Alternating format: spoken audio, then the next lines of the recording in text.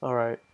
Welcome to Wolverine Wrestling Report. Today we're joined by Andy Vance from 11 Warriors, an Ohio State fan site, and he also writes about Ohio State wrestling for Flow Wrestling. Andy, welcome to the show. Thanks for having me, Jack. Andy, we talked about this a little bit before, but there's a little bit of uncertainty around this because Ohio State's just wrestled Iowa, who is doing a shutdown now because of positive COVID tests. Are you concerned at all about whether this duel gets off the ground?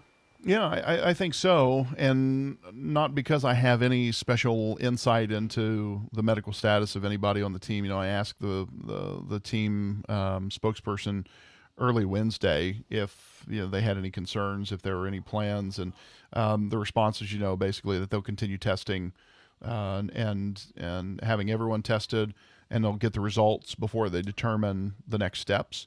So I think they're going to just continue to follow university and Big Ten protocols.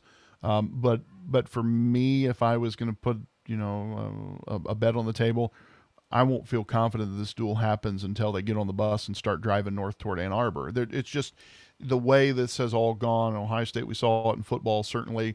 Things can change right up to the last minute. So somebody in the room tests positive for some reason, that could spread to two or three guys pretty quickly, and then all of a sudden you've got to you've got to do what Iowa's doing. You've got to do what Michigan has done, and put the brakes on things. It's not great timing, I'll tell you that. But I will say I think Iowa, I'm sure, did everything right leading up to that. Certainly they held out Caleb Young going into it. Tom Brands obviously had tested positive and was pulled out.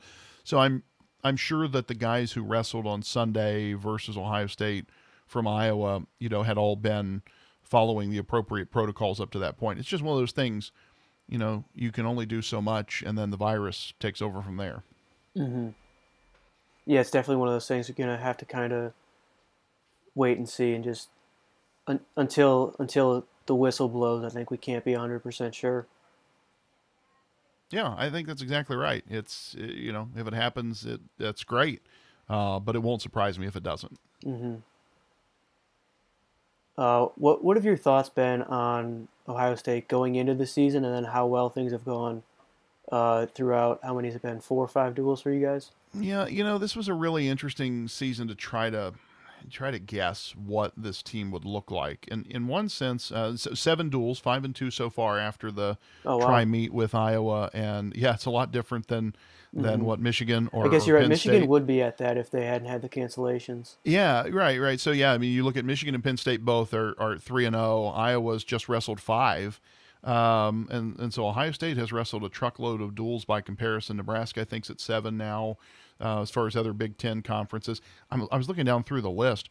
Missouri's wrestled 10 duels already. When you Mm-hmm. look outside the Big Ten, Oklahoma State's got 9 in, and you're looking at this and you're like, wow, that's a crazy amount of wrestling Yeah, this it seems like season. Missouri and Northern Iowa have both been everywhere.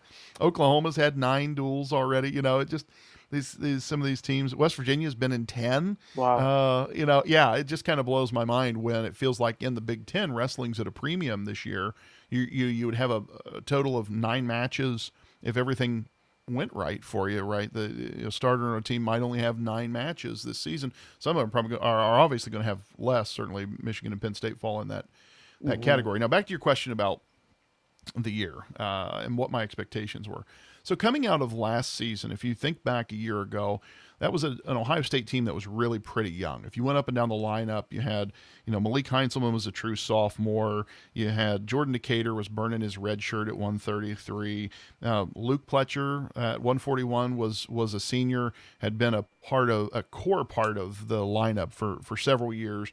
So he and Colin Moore up at 197 were the only 2 seniors, graduating seniors, and both had been starters, for pretty much their whole career. Had been the guy at their particular spot. Pletcher, moved from 33 and 41, but then you looked. Sammy Sasso at 149, as a redshirt freshman. You going up through the lineup. Ethan Smith and Caleb Romero were in their second year, basically holding down their spots on the roster. And then you had some positions that were moving targets throughout the year. Rocky Jordan at 184. You had Gavin Hoffman had started at 84 and then ended up wrestling in open tournaments as a heavyweight. You just there were a lot of changes last season. So that team did pretty well despite some of the question marks. And I think you had some guys like Sammy Sasso who were going to compete. Sasso, Colin Moore, certainly Luke Pletcher, who were going to compete for NCAA titles in the postseason, and we didn't get to see that. So this year, in one sense, I wasn't sure what to expect because of the youth on the team. So you were going to take Colin and Luke out of the mix. You're going to bring in an Anthony Etchemendia or a Dylan D'Amelio at 141. You're going to be first-time starters either way. 97, you're seeing Chase Singletary drop down from heavyweight. What's that going to look like? Who knows? So, in that sense, I wasn't sure what this team would be like. Part of me expected that this would be something of a bridge year. You're kind of going between two eras or two iterations of a lineup where you're seeing, Caleb Romero, Ethan Smith, Sammy Sasso got to become a core nucleus of a potentially really strong team next year, 2 years from now, sort of thing, and that maybe this year was that bridge year where you get there, and I think to some extent we're seeing that happen as the duels have played out. You've got a few guys who are trying to find their rhythm. You've had some great breakout performances, some guys who have really established themselves as being, true contenders, but there isn't that 10 All-Americans in the lineup like Ohio State has potentially had in recent years, where they had 10 guys that they thought could go and scrap for getting on the podium. Mm-hmm. Yeah, it seems like every program is going to have periods of time where they're sort of building and, amassing that level of talent, developing those guys, and then 1 or 2 years where you really cash in and you kind of peak and you try and get a trophy or a title or whatever it is you're shooting for.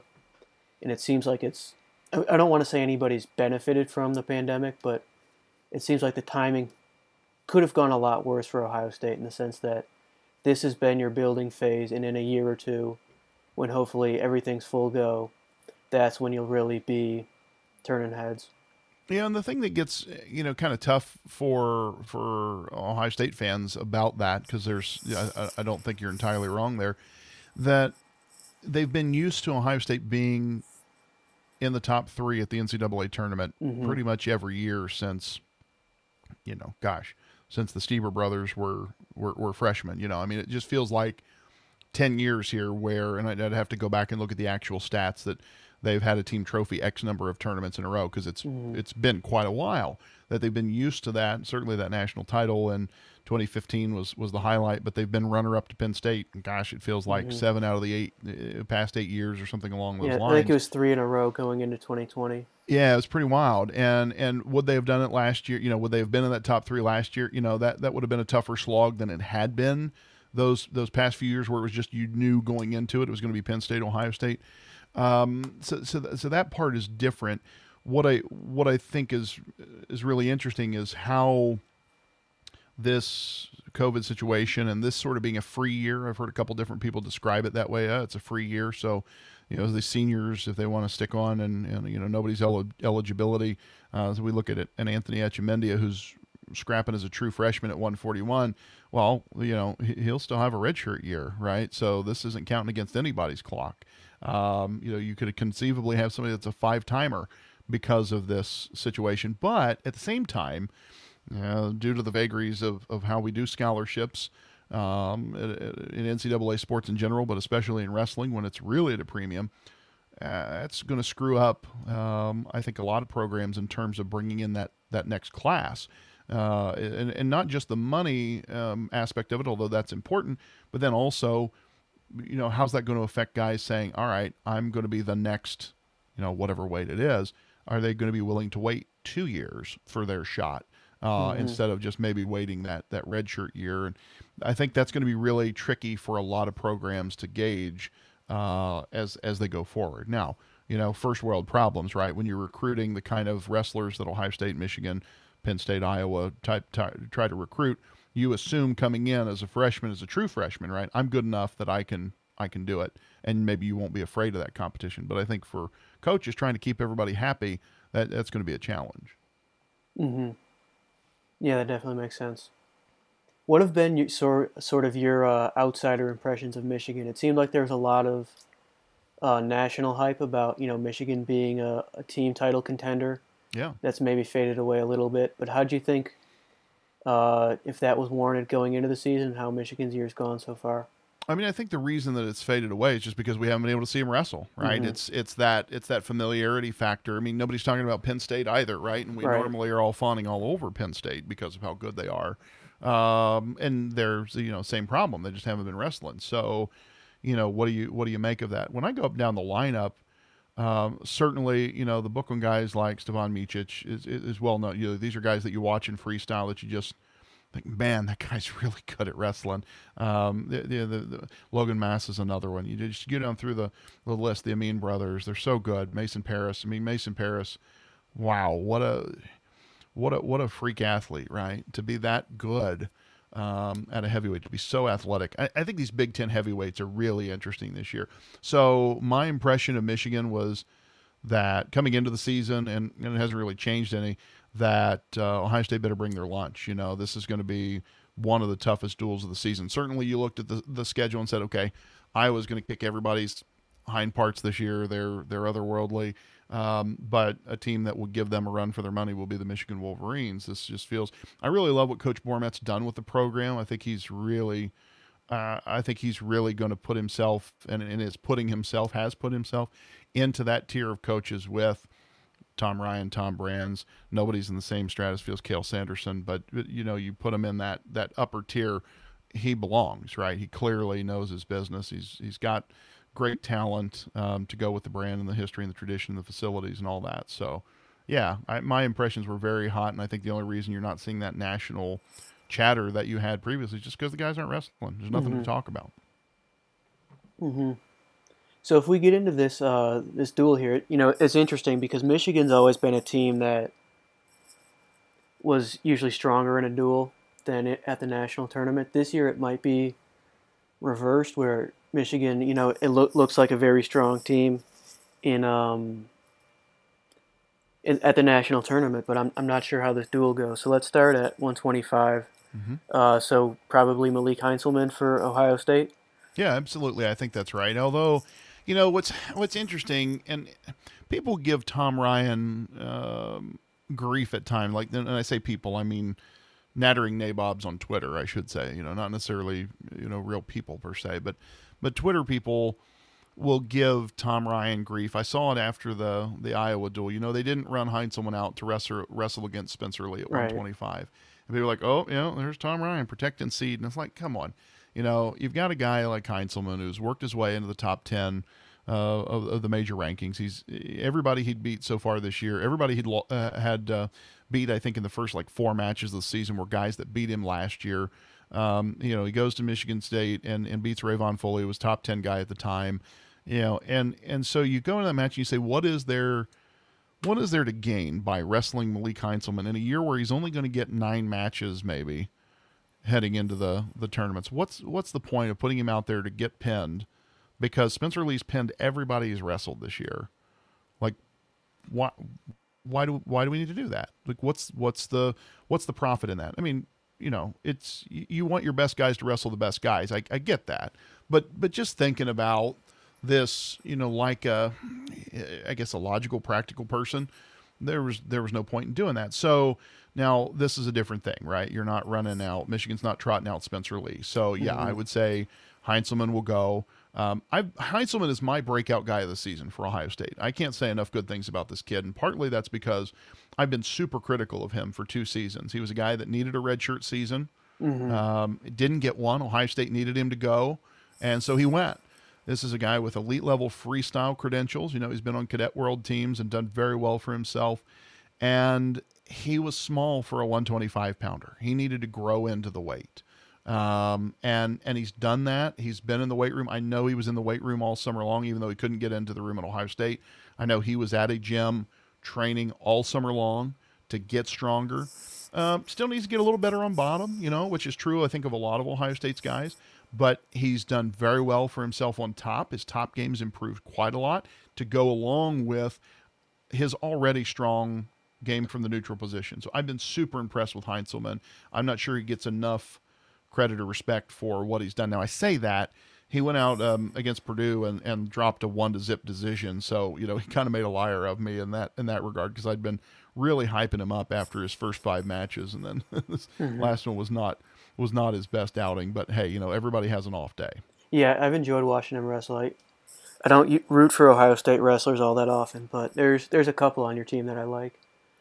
So Michigan's going to have, I think, Dylan Ragozin, who was sort of a sensation in the fall Hmm. at the senior nationals and at juniors. How do you see a match between the two of them going? Yeah, and I haven't watched a lot of Ragusin's tape, so I just kind of go back and look at how he's performed. And sometimes I'll look at common opponents. I went back and he and Malika both wrestled Nick Aguilar over a couple times over the past year. So I look and say, well.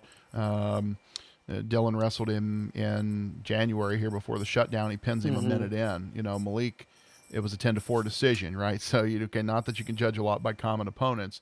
I think that's one that you probably will give Ragusin the edge in that match, but that's a match where I'd say the Malik Heinzelman that beat Rayvon Foley and was kind of on the quote unquote revenge tour earlier in the year. If he comes out, he just has to push his offense. That's one of the things that is true of a few guys on last year's Ohio State team that um, I I think they have to worry about not reverting back to tendencies to try to be too defensive and just go out there and shoot your shot. And I know it's easy to say that when his attack rate is high, he wins matches.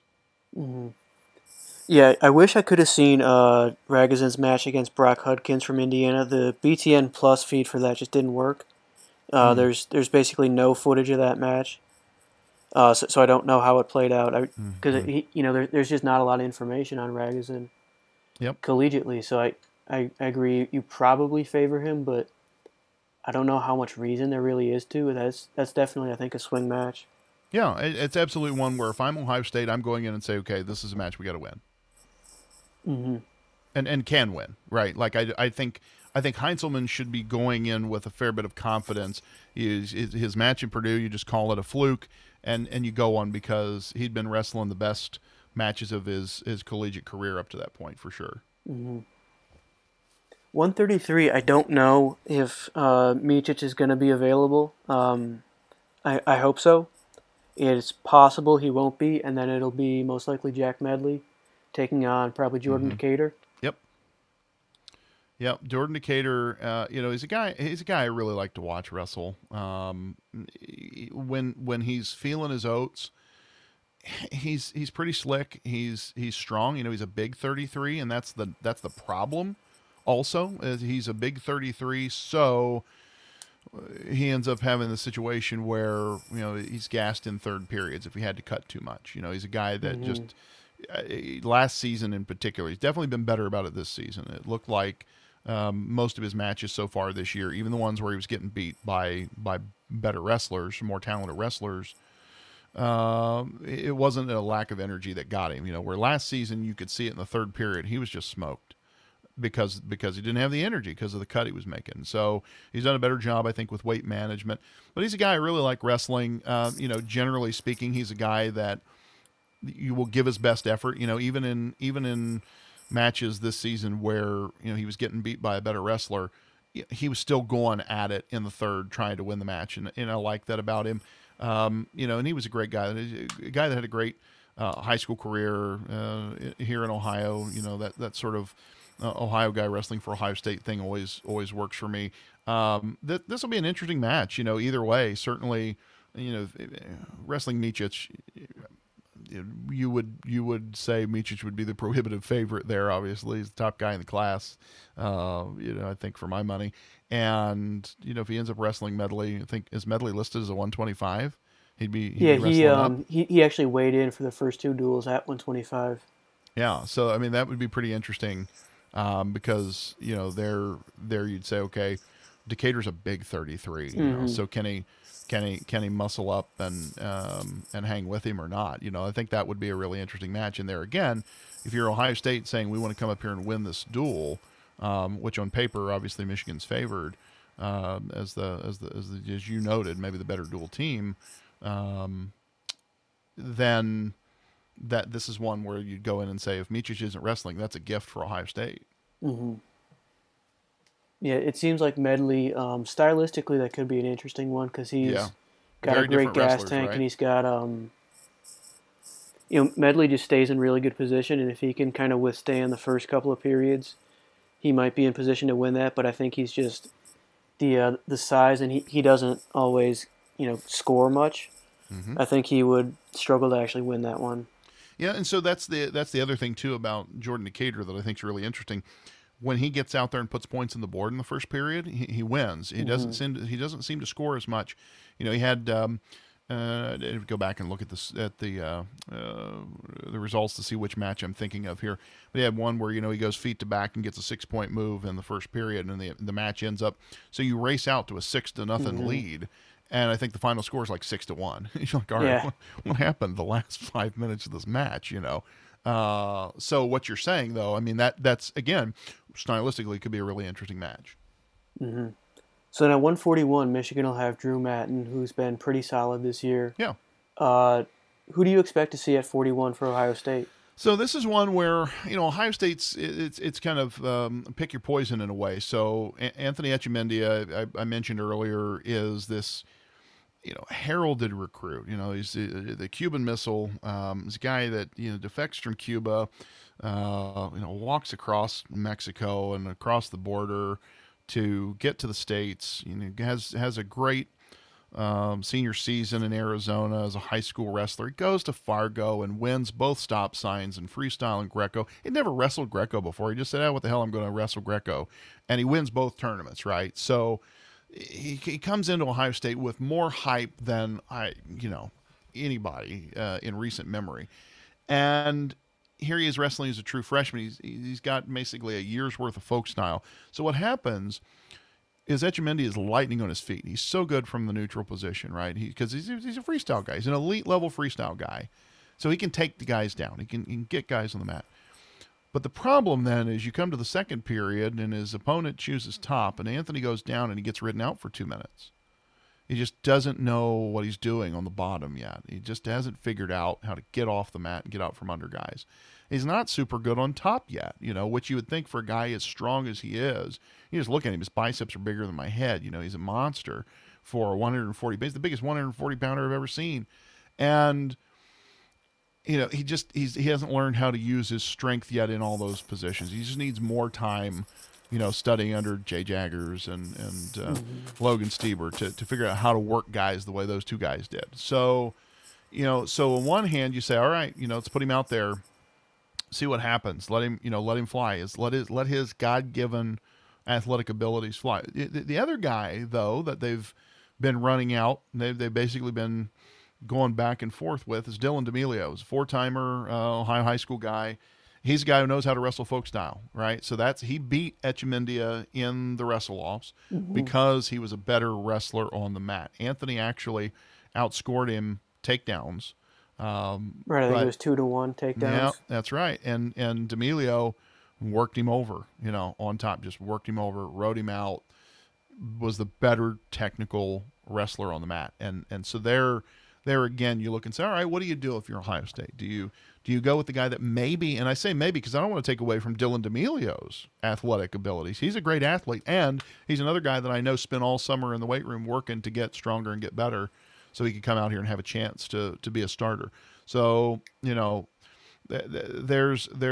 are options there. There's two different options, and I would say Tom Ryan is wanting to get both of those guys enough matches that whatever happens, because COVID could throw a wrench in either plan. You could say, okay, we're going with Etchemendia, and gosh, come down to the wire, and he tests and he's out. So you want to be able to have options, and they've got two good options here, right? Neither guy has established himself as the next Logan Stieber.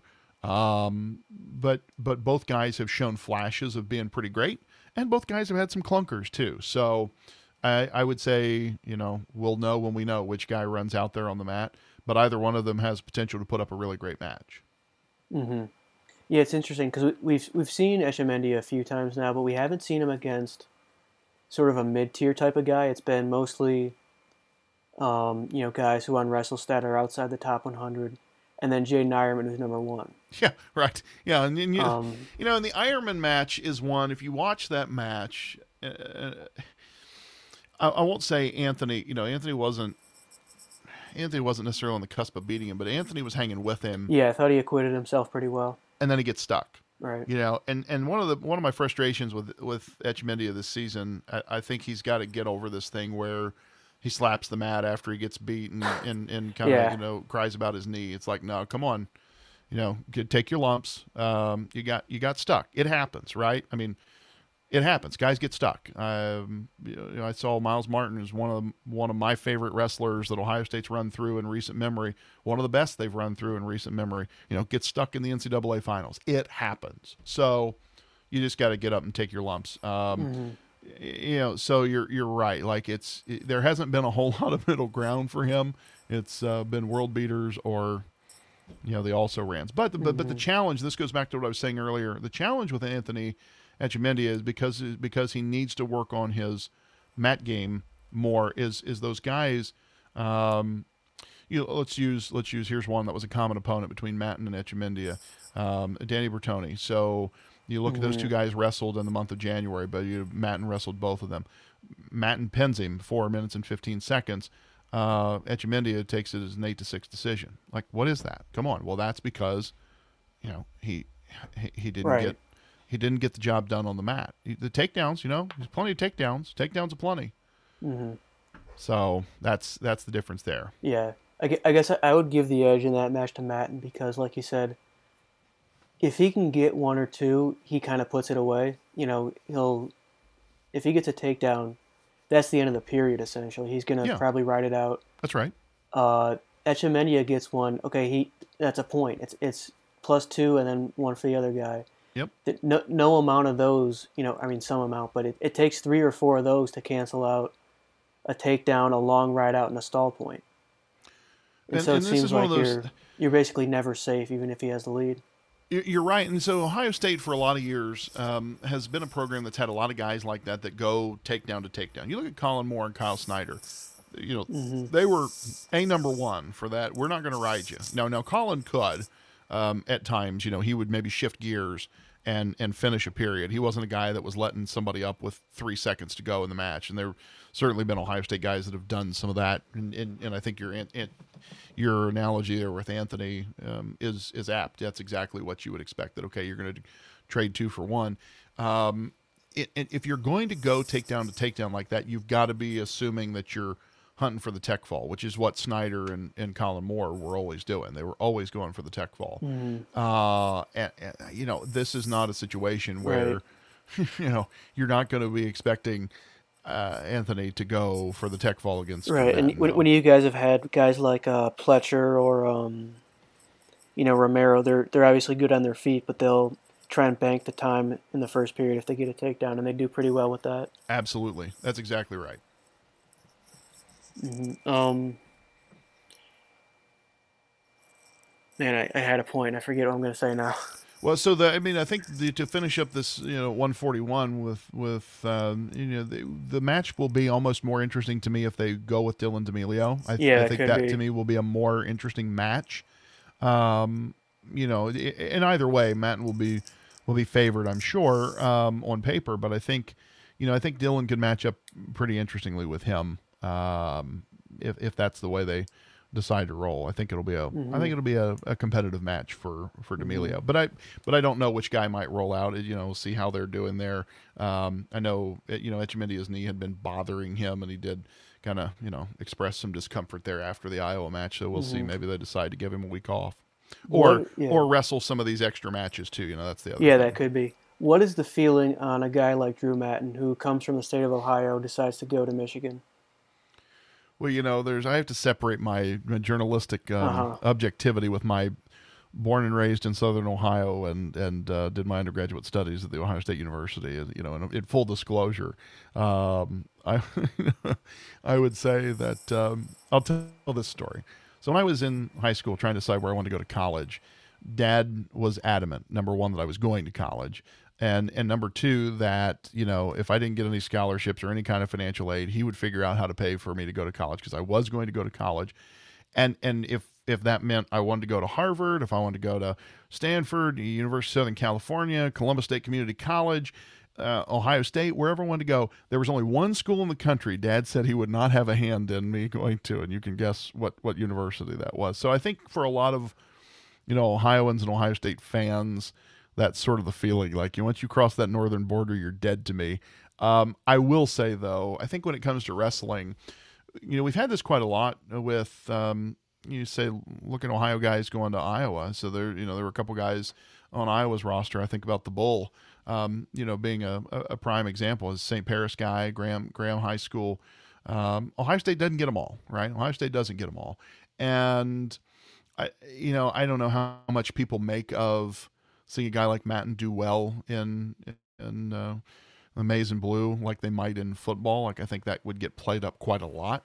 I think you're going to see that across all three sports, certainly football, but with what Coach Howard's doing with the basketball program, there's a possibility you see guys that want to migrate north and play for that program instead of Ohio State's.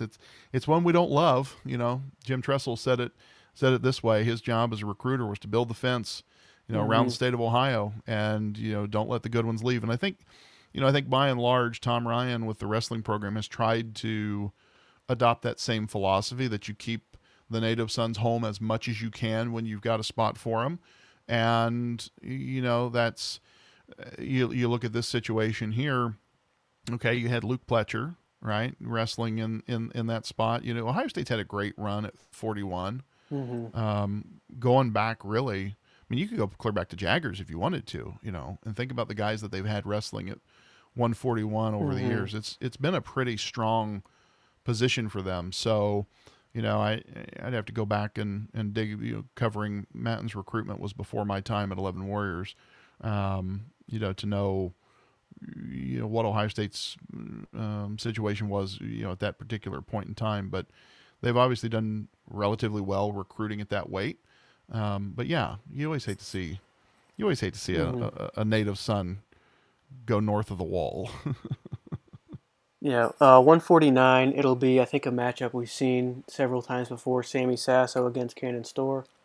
Sasso's kind of owned that matchup. I think Storr struggles to finish on him. I mean, Storr this year has not been super offensive, but Storr generally struggles to score on Sasso and really struggles on bottom with him for whatever reason. Seems like Sasso gets a lot more turns against Cannon Storr than just about anybody else. Do you have any thoughts on that? Yeah, I mean, Sasso's been pretty great on top, with a lot of guys. I mean, shoot, look at that Iowa duel we were talking about earlier. It seems like a lot of it is in transition, though. He sets up well, methodically. He gets the leg and he's able to get a turn. He's exactly right. He's looking for a cradle. He's trying to get himself in position to do that. So I think he always has that in mind. More so, I think he's more so trying to get the stick than that he's necessarily looking for near fall points. Right. And he's not the most prolific pinner in history or anything along those lines, because he's got a lot of these matches. If you go back to, his Pat Lugo series last year, both of those were basically 2-1 decisions. The one famously went into the tiebreakers.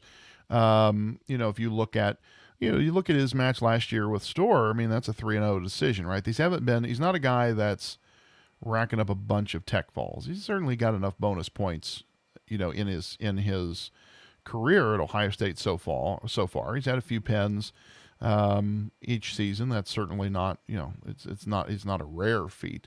But I think he is a guy who's really very strong on top.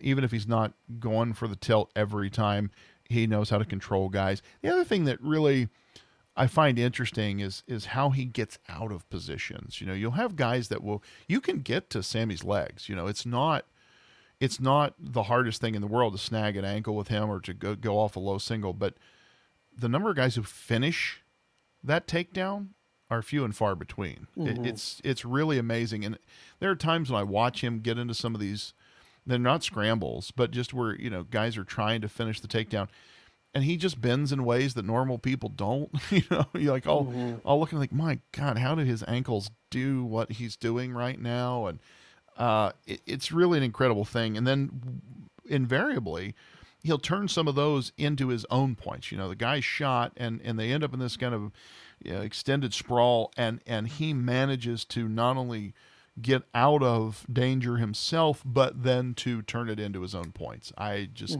and this season maybe more so, that Murren match was a good one there, where there were several times where Murren has shot on goal, and it ends up being Sammy's advantage. Yeah, and I think he's got one or two positions that he feeds into really well, where he I wrote an article about this, about the Frank Chamizo and Kyle Dake match.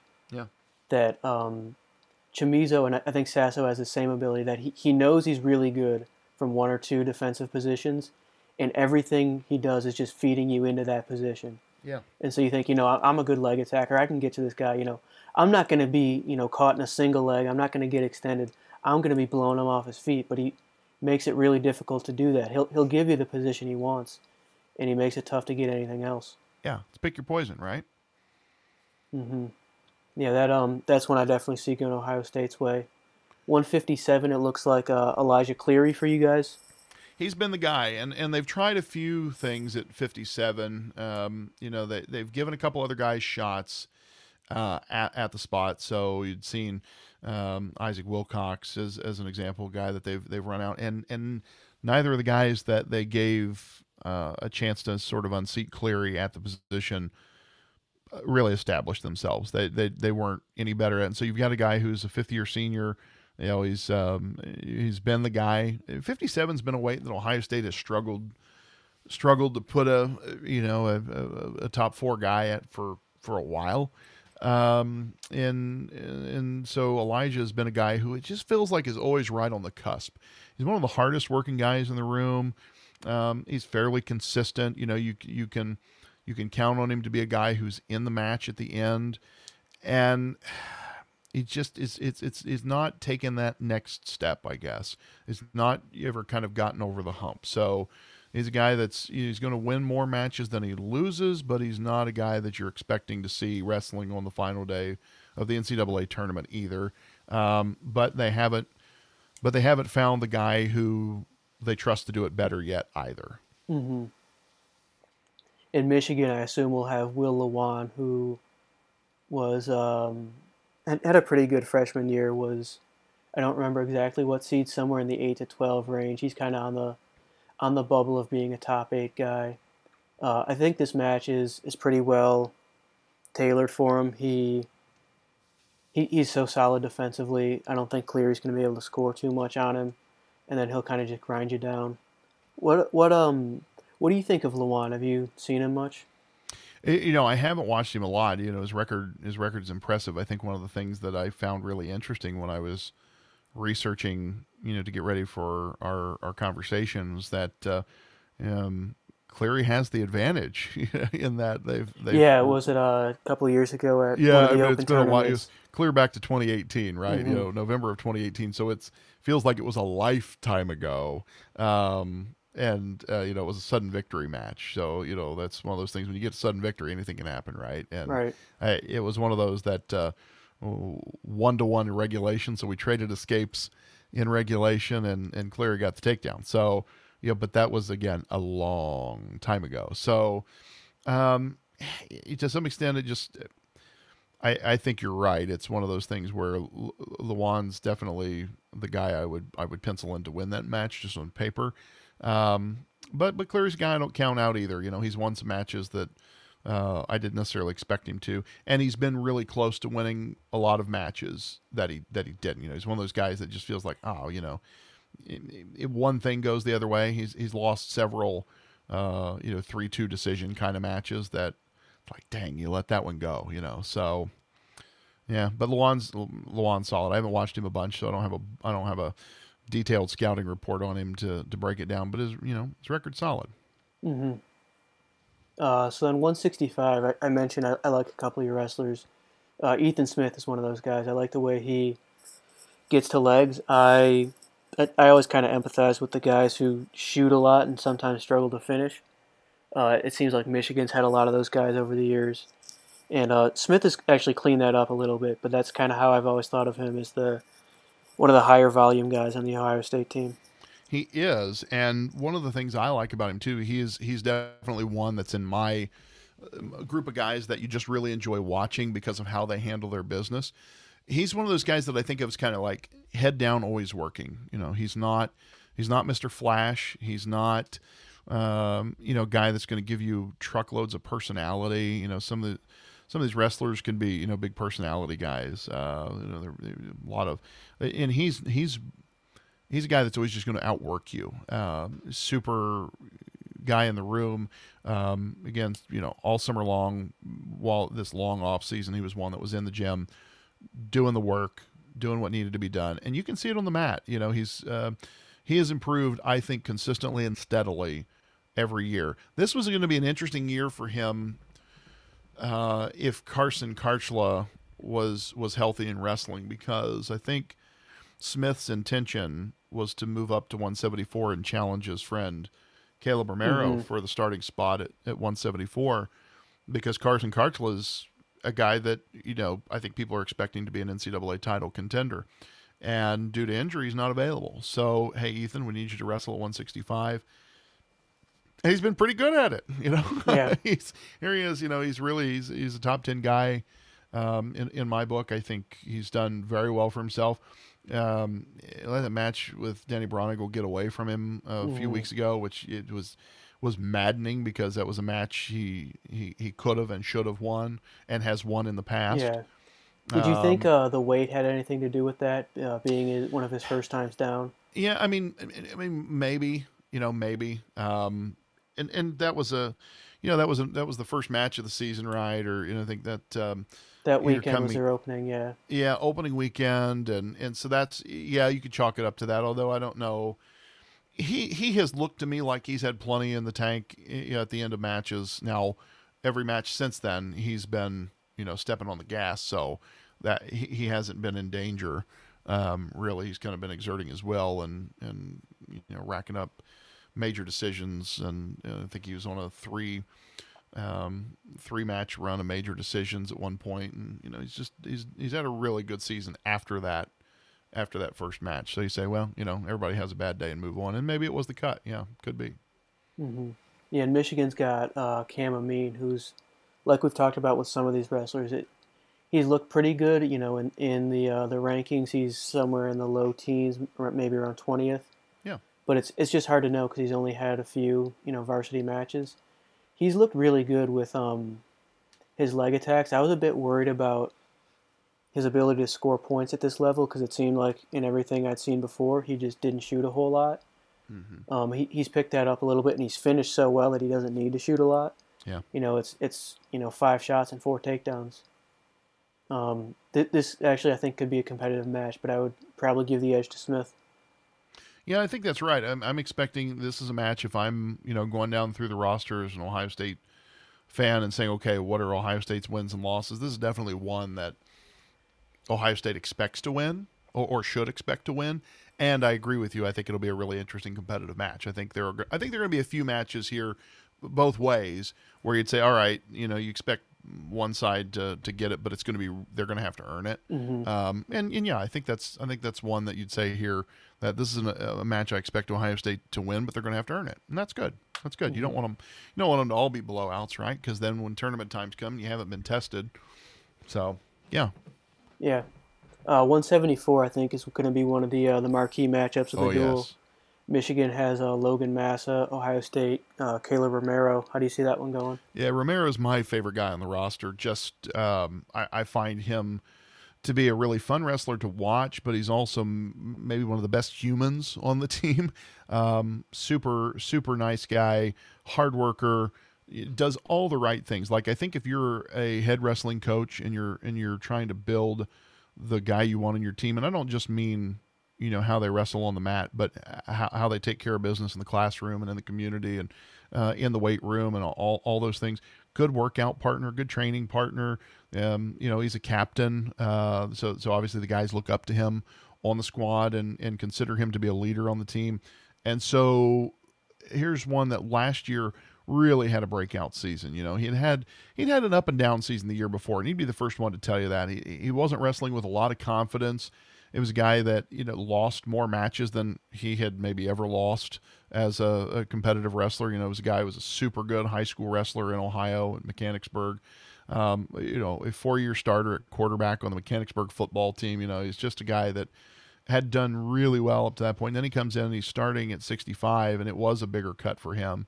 He and Ethan Smith switched spots, right, that year. That Smith had been wrestling 74 and Romero had been wrestling 65, and they switched, and I think they're both doing better. Now, like I said, I think Smith wanted to move up to 74 just so he didn't have to make the cut, but they've both been extremely good at their respective weights. And Romero had this breakout season last year, and he finishes, I think number 4 in the country, starts the season number 4 in the country. Was he a guy that was going to win the NCAA tournament last year? Maybe not, but was he a guy that was going to be on the podium? You bet. Sure he was. And he's wrestling with that same kind of confidence. You look at his match at Iowa, he's wrestling the top guy in the country. He's right with him. And the match got away from him late because, there's this kind of, I thought it was a bit of a sketchy pulling the headgear call, but I'm willing to say that maybe I had the home team reporter glasses on and say that. But then I found out afterward he'd been wrestling on a bum ankle all week. I guess okay. he'd been walking around in a walking boot or cast all week, but really wanted to wrestle that match. Which go back to our conversation earlier about people giving Tom Ryan heck for not wrestling Malik Heintzelman against Spencer Lee. There's a situation where they didn't need to wrestle Romero against, the top guy in the class if he's on a bum ankle. But Romero said, I want the match. And they let him have the match. And, he was right there with him toe to toe. So I think, again, this is going to be one that's going to be really interesting because Massa on paper is the guy that you say gets the nod. He won in 2019 when they wrestled, and he won pretty handily, 7-2 decision. And obviously he's one of the top guys in this class. Nobody disputes that, but I think Romero can hang with him. And this is one that could be a lot of fun to watch regardless of who you're rooting for. Yeah, definitely. Massa, I think, has tightened up a little bit in the last year or so. And maybe that makes it a little bit less interesting. He, at one point in his career, he was taking a lot of shots. And it let him beat some really good wrestlers. He had all those wins over Isaac Jordan. Yeah. But he would give up some points on his own shot sometimes, and he would kind of wear down over the course of a match. I think and part of it is he's just improved in everything. He's gotten better in the hand fight. He's gotten better just positionally, but he's also, I think, made an effort to manage matches better. He's finishing matches really well. He's looked fresh at the end of every match. He's been scoring at the end of every match, both at senior nationals and in college. It could be a bit of a tight one. It could be a 3-1 or 3-2 type of thing, but I think a close match, a competitive match. But like you, I'd give the edge to Massa. Yeah, it's kind of funny. I went back and was looking at the common opponents and some of those kind of things, and you've got they both wrestled Joseph Grello. Romero had a 15-5 decision. Massa had a 13-5 major decision. Massa had a 13-5 major decision. The week before or 2 weeks before, they both wrestled Philip Spadafora. Massa beats him 18-10 major, 10, and Romero's was 19-8. It's like, okay, oh, wow. How funny is that they're both wrestling the same guys in what more or less is the same score. It's kind of funny.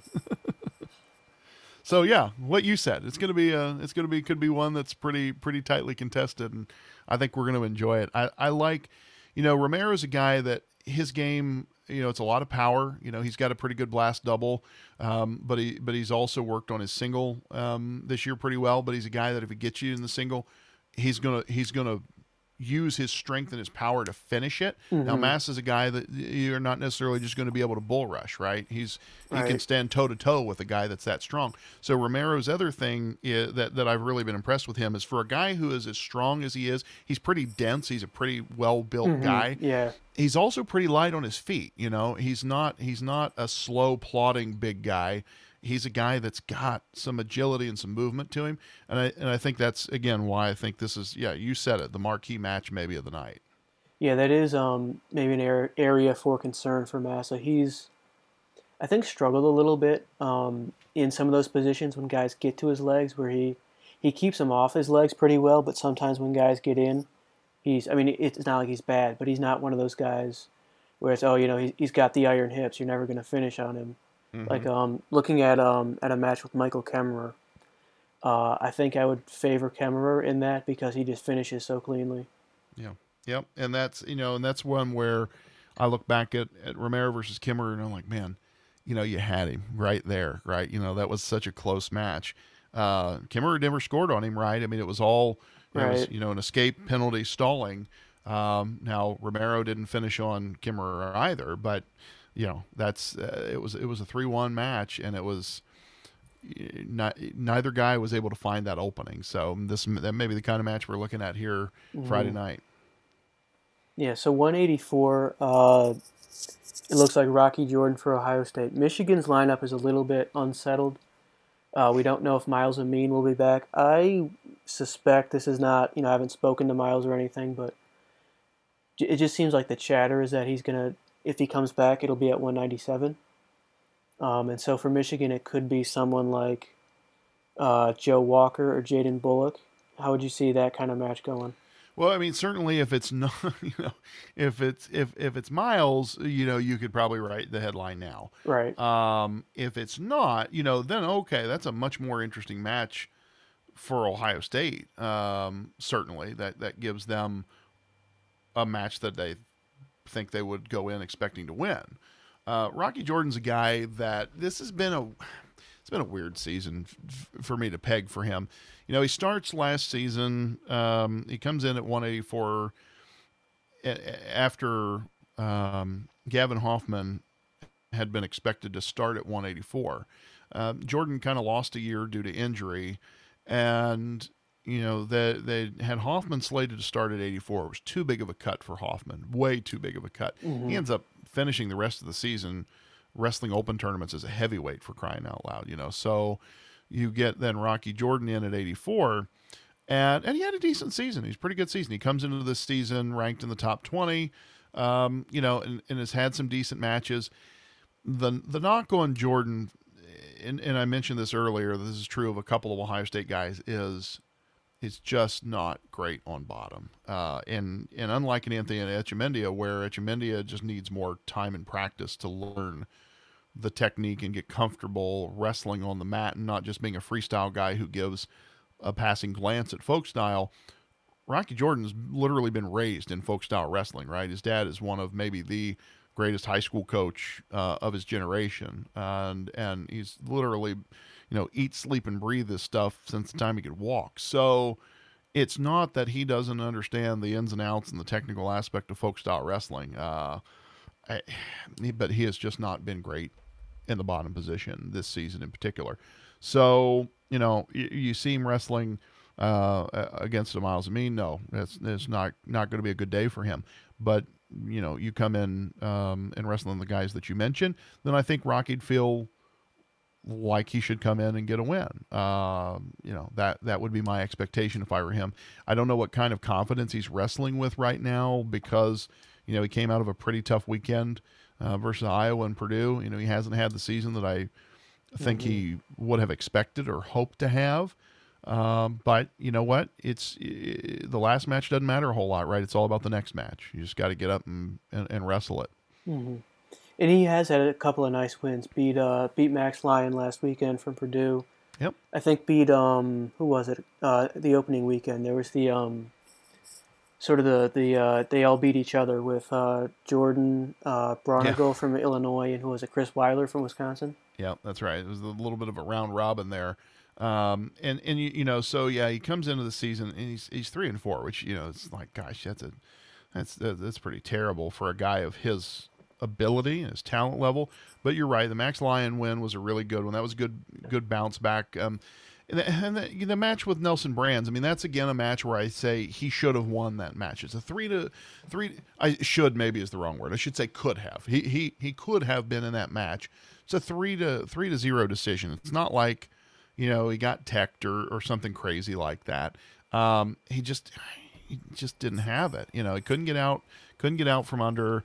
Just it was not a good. But you're right. Then he bounces back and wins a pretty good match against Lyon. His other wins are against Kyle Cochran of Maryland, and Chris Weiler, which again, Weiler's a pretty good guy, and Jordan won that match in 9-4. It was a pretty solid win for him. And so in a lot of ways, it just feels like feast or famine for him for whatever reason. He's either in control and feeling his oats, or he's had a couple of these 4-2 decisions. He lost to Braunagel 2-0. The only one where he really got away from him was in that Rutgers duel. Poznansky. And what I learned about John Poznansky after that wasn't a guy I was super familiar with, but apparently he's a guy who really came on late as a high school wrestler. So I looked and was like, oh man, this is a big upset there, because Jordan was ranked, pretty high at the time relatively, and I don't know if Poznansky was even ranked at that point. And after talking to some guys afterward, that wasn't necessarily as big an upset as it looked on paper, just because Poznansky really has that level of talent. But that's really the only match so far that sort of got away from Rocky. That was a 9-6 decision, super high scoring relative to the rest of his matches all year. Mm-hmm. And is this something you see him being able to work through, or does he have kind of a hard ceiling on him for his career? Man, that's really tough. It's obviously a tough question. Yeah. It is, and just because, I look at his brothers, and you don't want to compare. I mean, you're talking about Michigan. Obviously, has got experience seeing multiple brothers, in the program. But you go back and you look at Bo Jordan, who's on staff at Ohio State now as the volunteer assistant. What a tremendous career! Four-time All-American. Micah Jordan, outstanding wrestler. Those guys. All three brothers, super highly talented. Obviously, Rocky was a really successful high school wrestler there at Graham, wrestling under his dad, and he didn't have a terrible season last year either. It wasn't awful. What did he finish? I think 29-9. So it wasn't a horrible season. This one, it's been. That's why I think I've been so surprised at how this season has gone for him at 3-4. This is not what I expected. I kind of expected that he would take that next step. Mm-hmm. Yeah, I think like you said, it's like one of the 133 match. If Amin goes here, we kind of know what's going to happen. If he doesn't go, we also kind of know what's going to happen. Yeah, I think that's fair. And Jordan, I think, could really pile it up against somebody inexperienced like Walker. Yep. So 197. I think this is a kind of a question mark for both teams. Do you have any sense who it's going to be for Ohio State? Yeah. So this is one like we were talking, at 141, where Ohio State has a couple of options, and on one hand you have Chase Singletary, who was a really solid heavyweight for Ohio State. He was never a true heavyweight. He's more one of these guys that, was wrestling at 225. If there was a 220, if there was a light heavyweight class, at NCAA, it would have been perfect for a guy like him. Yeah, and they have success in freestyle because they can go 213. Exactly right, and that's his natural weight. That is his. He wrestles 97 in freestyle, and he was U23 world teamer. U23 world teamer. That's exactly right. And so here's a guy. His career has really been sort of derailed by three things, and derailed is probably an unfair term. But so here's a guy who that season that he was a U23 world teamer. Had every intention of taking an Olympic red shirt. If you recall, at that point, Penn State's Greg Kerkvliet was enrolled at Ohio State and was expected to be the heavyweight of the future for the Buckeyes. And I think 4 days before the start of the season, he announced that he was transferring away from Ohio State and wouldn't be wrestling for the Buckeyes after all. So Singletary gets thrown, back into the mix, expecting to take an Olympic red shirt. He'd been wrestling as a world teamer at the U23s, and he goes out to the Cliff Keen Las Vegas Invitational and has a season-ending injury. Okay, so fast forward, and we go through this COVID off season. We bring in, so during his absence, Gary Traub, the Cincinnati native, becomes this legendary fan favorite, Gas Tank Gary. He's a walk on who goes out and gets himself qualified for the NCAA tournament and had a fantastic season that no one saw coming. But then Ohio State goes out and brings in two-time NCAA qualifier, the 8th seed at last year's tournament, a top 8 guy in Tate Orndorff. So what do you do with Chase Singletary? Well, Singletary's not a natural heavyweight. Orndorff is. Singletary, been off a year and was kind of already wrestling at 97. Well, all right, well, let's just bring him back down to 197. That's more his natural weight. He's not a huge guy. Bulk wise, he's super tall, super long guy. So he comes in at 97. Well, you also have on the roster Gavin Hoffman, who's a guy who blue chip recruit from Montoursville, Pennsylvania. Had, as I mentioned earlier, started last season at 84, ended up wrestling open tournaments at heavyweight just because I think they wanted to have some options. If they needed him, that he could wrestle at heavy if need be, if something happened to Traub. Well, so you've got all these bodies, and where do you put them? So they've alternated between Singletary and Hoffman at 97, and again, neither guy has really established himself as an obvious starter. Singletary's had some flat, rough matches, and I don't know if in his case it's that he had so much time off between the injury and then COVID and not being able to be in the room and training consistently. I don't know if he's still making too much of a cut, that he really should be at 213 and 97 is just 197 is just too much of a cut. He looks super skinny to me. Again, he's super tall.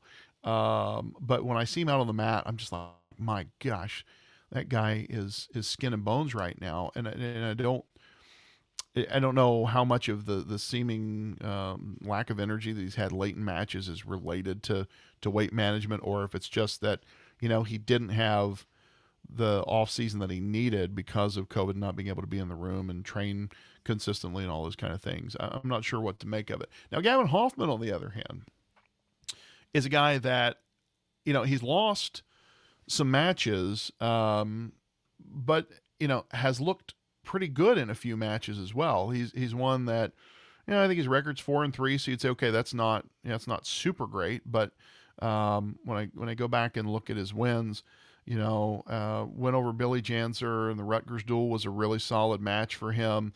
He won Zach Glazer from Iowa, won over Kevin McCoskey of Maryland. Those are guys that are, like you said earlier, down in the, bottom of the top 100 in WrestleStat.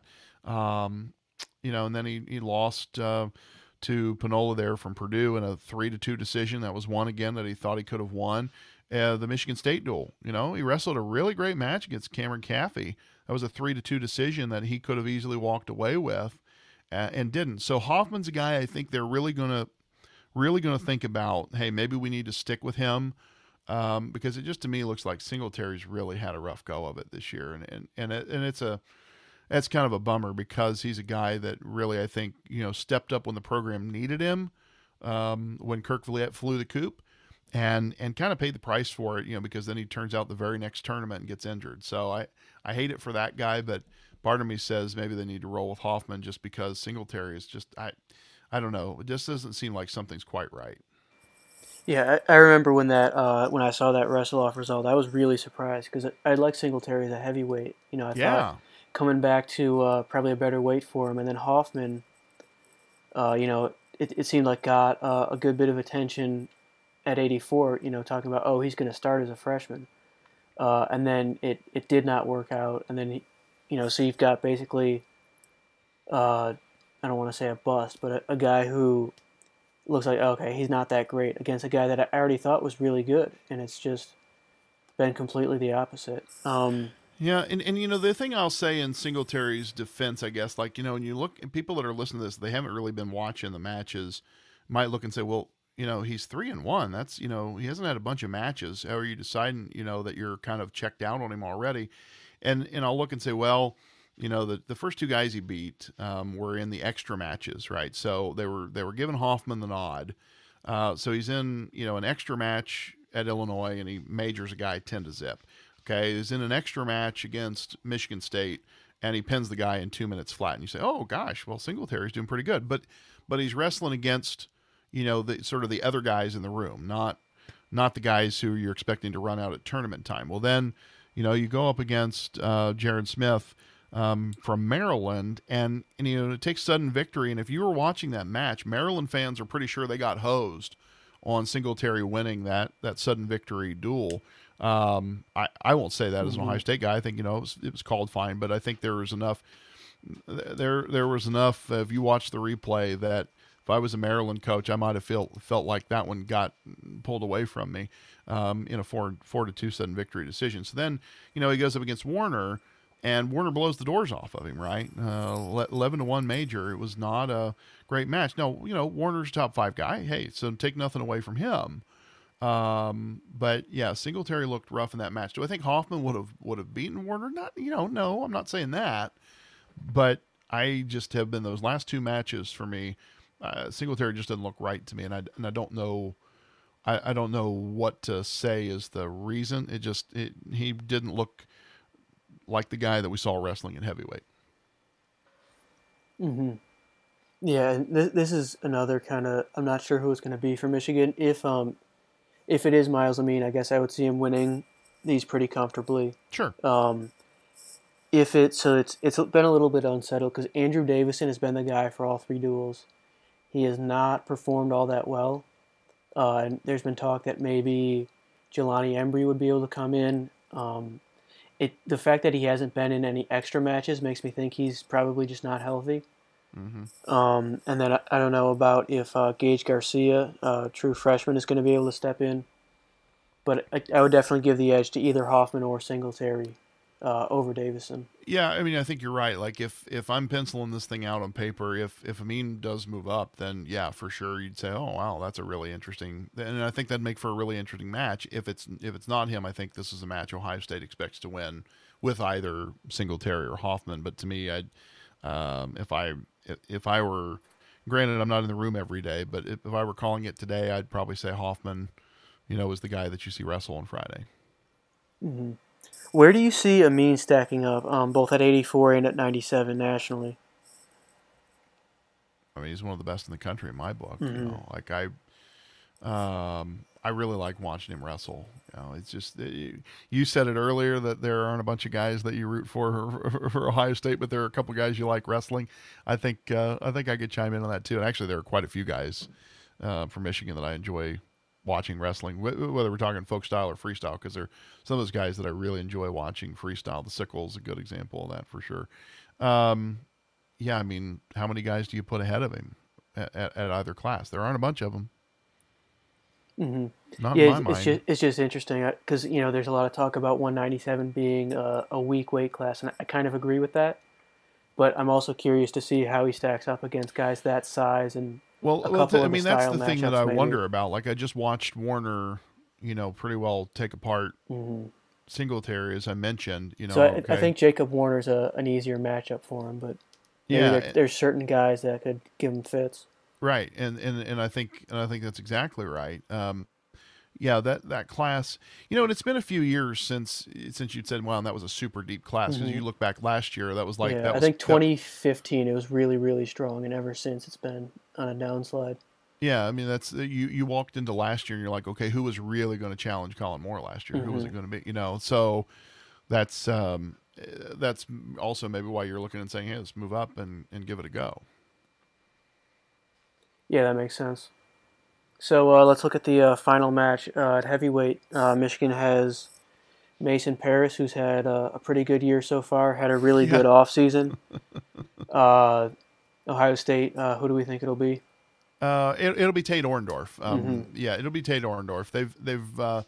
They've given both Tate and Gary Traub their opportunities for sure.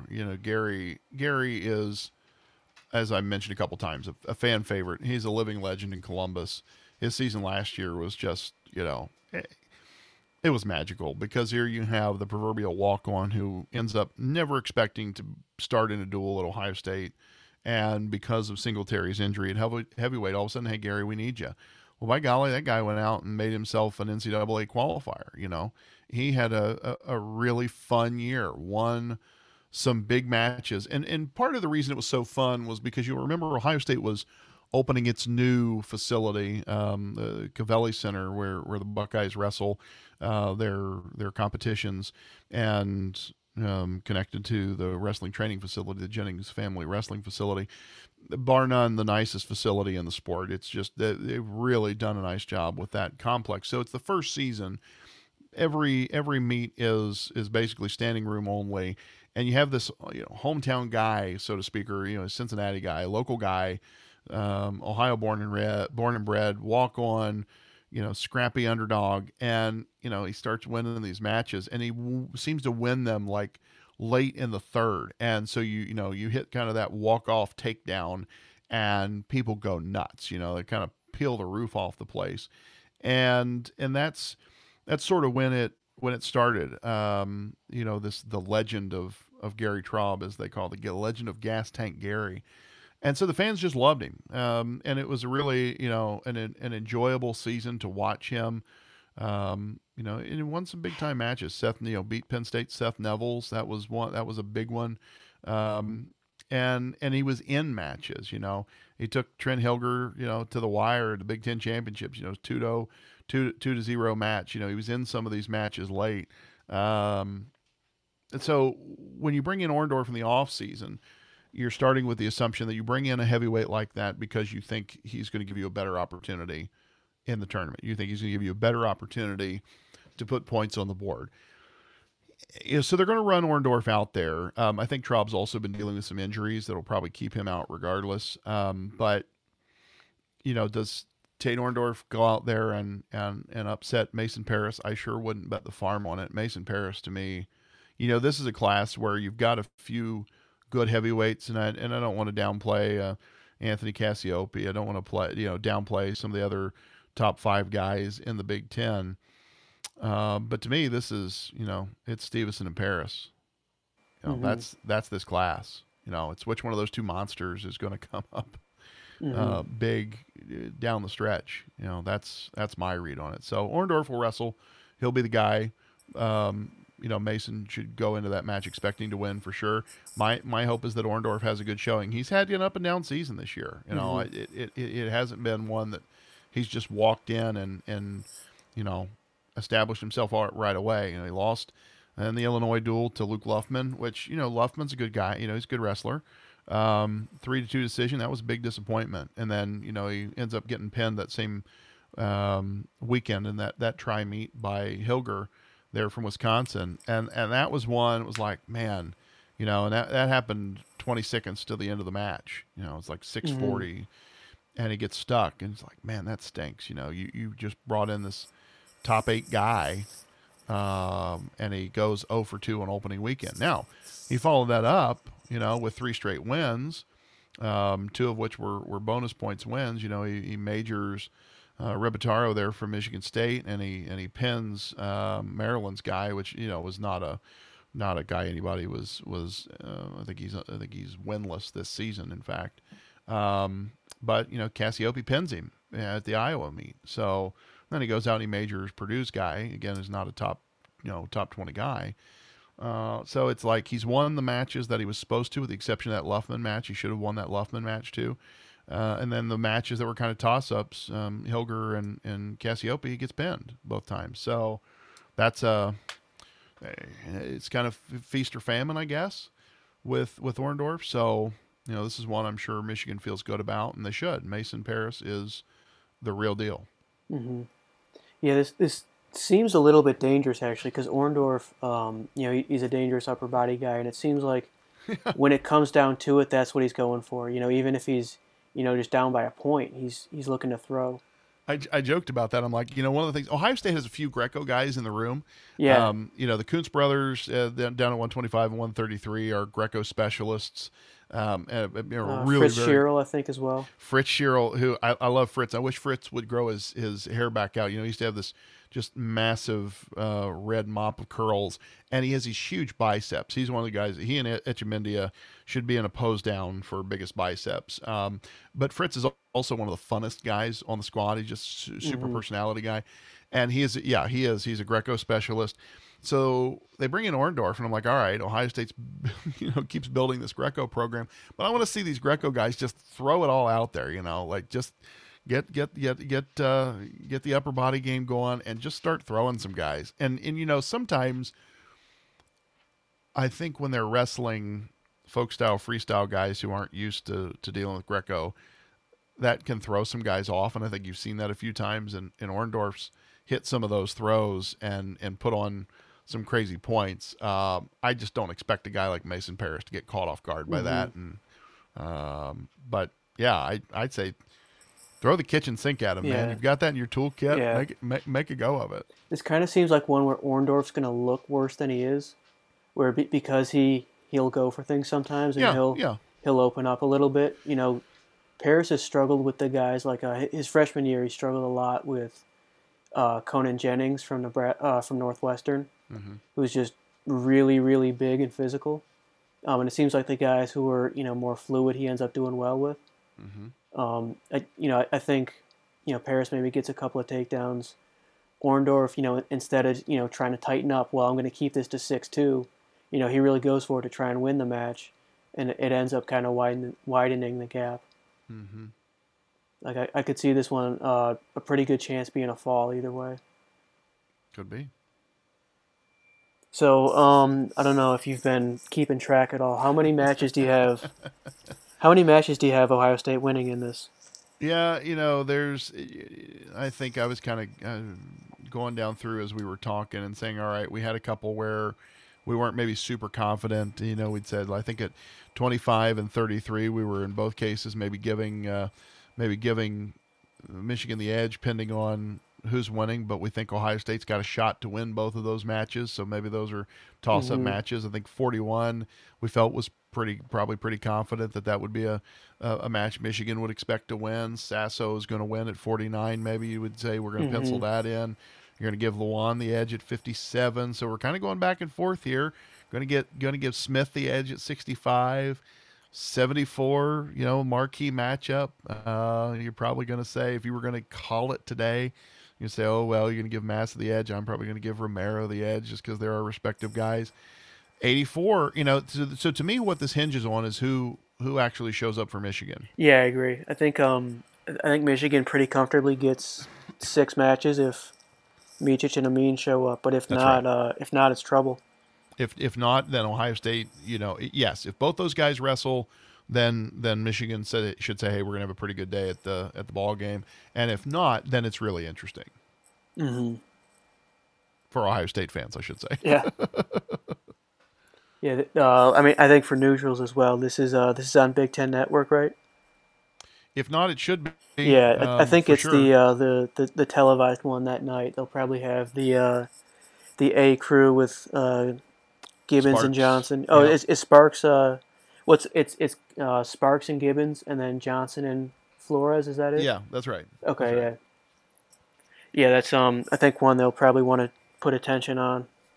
And I would if I were them. It's been kind of frustrating for Ohio State fans this season. We've had I think just 2 meets so far on Big Ten Network proper. The rest have been on BTN Plus, and they've been used to having 5 or 6 duels a year on the main network, and this is not that year. So yeah, it's been a challenge. Where I get to get grief in my Twitter mentions about it every time they're on BTN Plus instead of. Instead of funny, on the network, yeah. If you could take any wrestler out of Michigan's lineup and put him onto the Ohio State team, either this year or looking for long term, who would it be? Well, I would say if I had my druthers, Ohio State would have a heavyweight like Mason Paris, and that's I'm a huge Gary Traub fan. And Tate Orndorff has been a guy. I had a chance to interview him right when he got to campus, and I was super impressed with him. Outstanding young man. So I love both those guys. But I just, Ohio State, when you had a lockdown heavyweight, Kyle Snyder obviously is a special animal. They don't just roll those off the assembly line every day.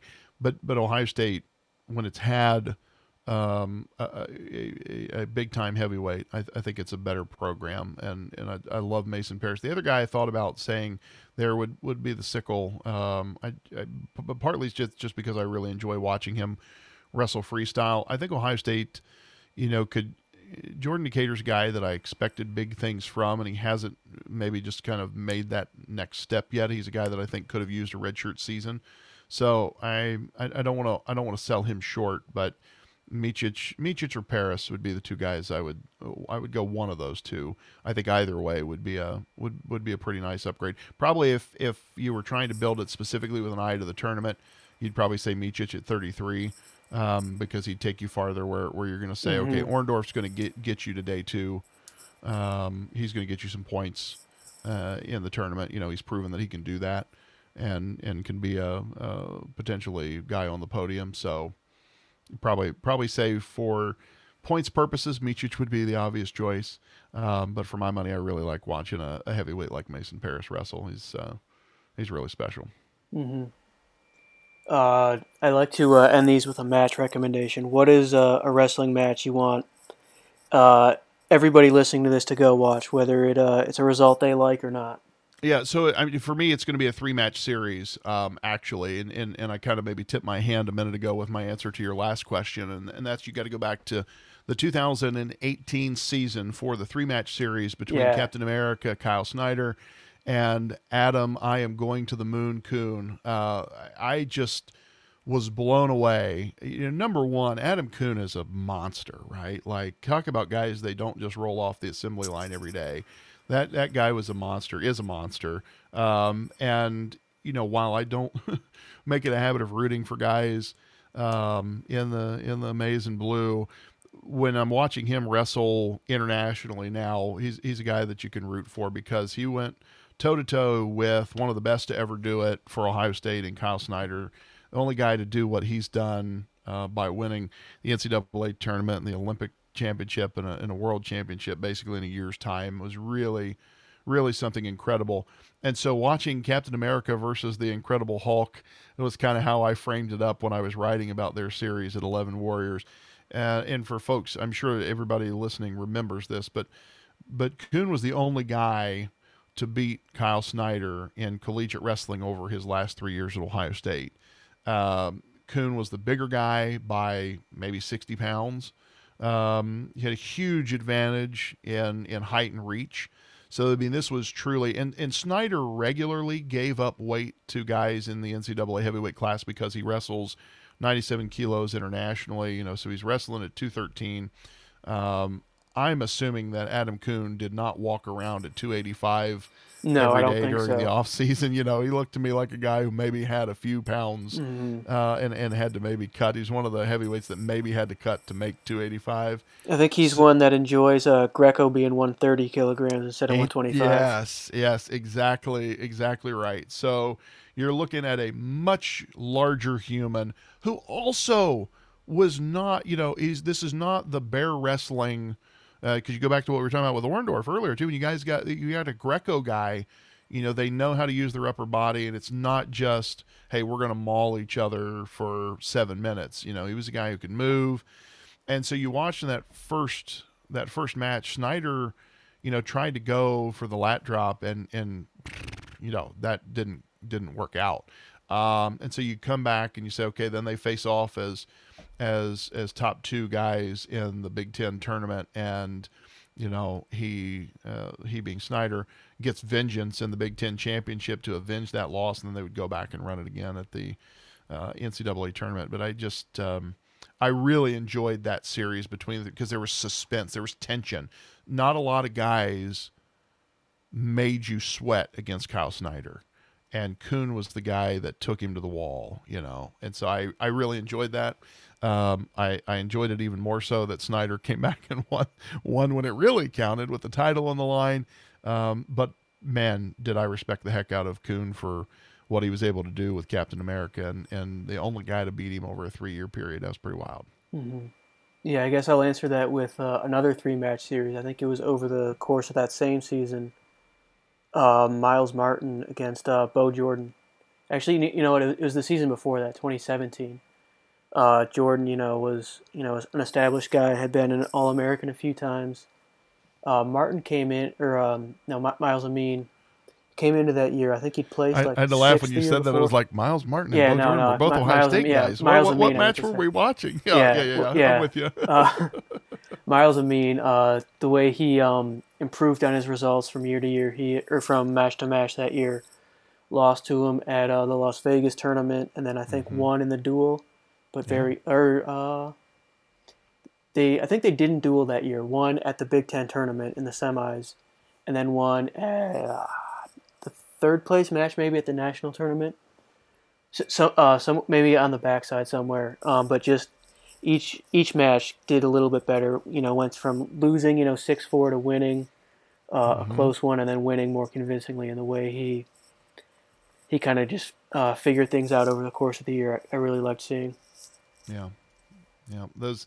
I think that's part of the reason I love the Snyder Coon series. Mm-hmm. When you can see, it's one thing when you have two guys go against each other and it's one guy wins all three matches and it's not particularly compelling or close. But when you have those where it's back and forth, or every match is as a fan of the sport, when there's that kind of drama or tension, and or like the story you were telling there with Amin, if you can see that consistent improvement from match to match, and you say, okay, I'm going to learn something from this. This guy took me to the wall, or hey, this guy Mm-hmm. really owned me on top, or whatever it happens to be, and you grow from it and get better. I mean, that's what the whole sport's all about, right? Yep. Mm-hmm.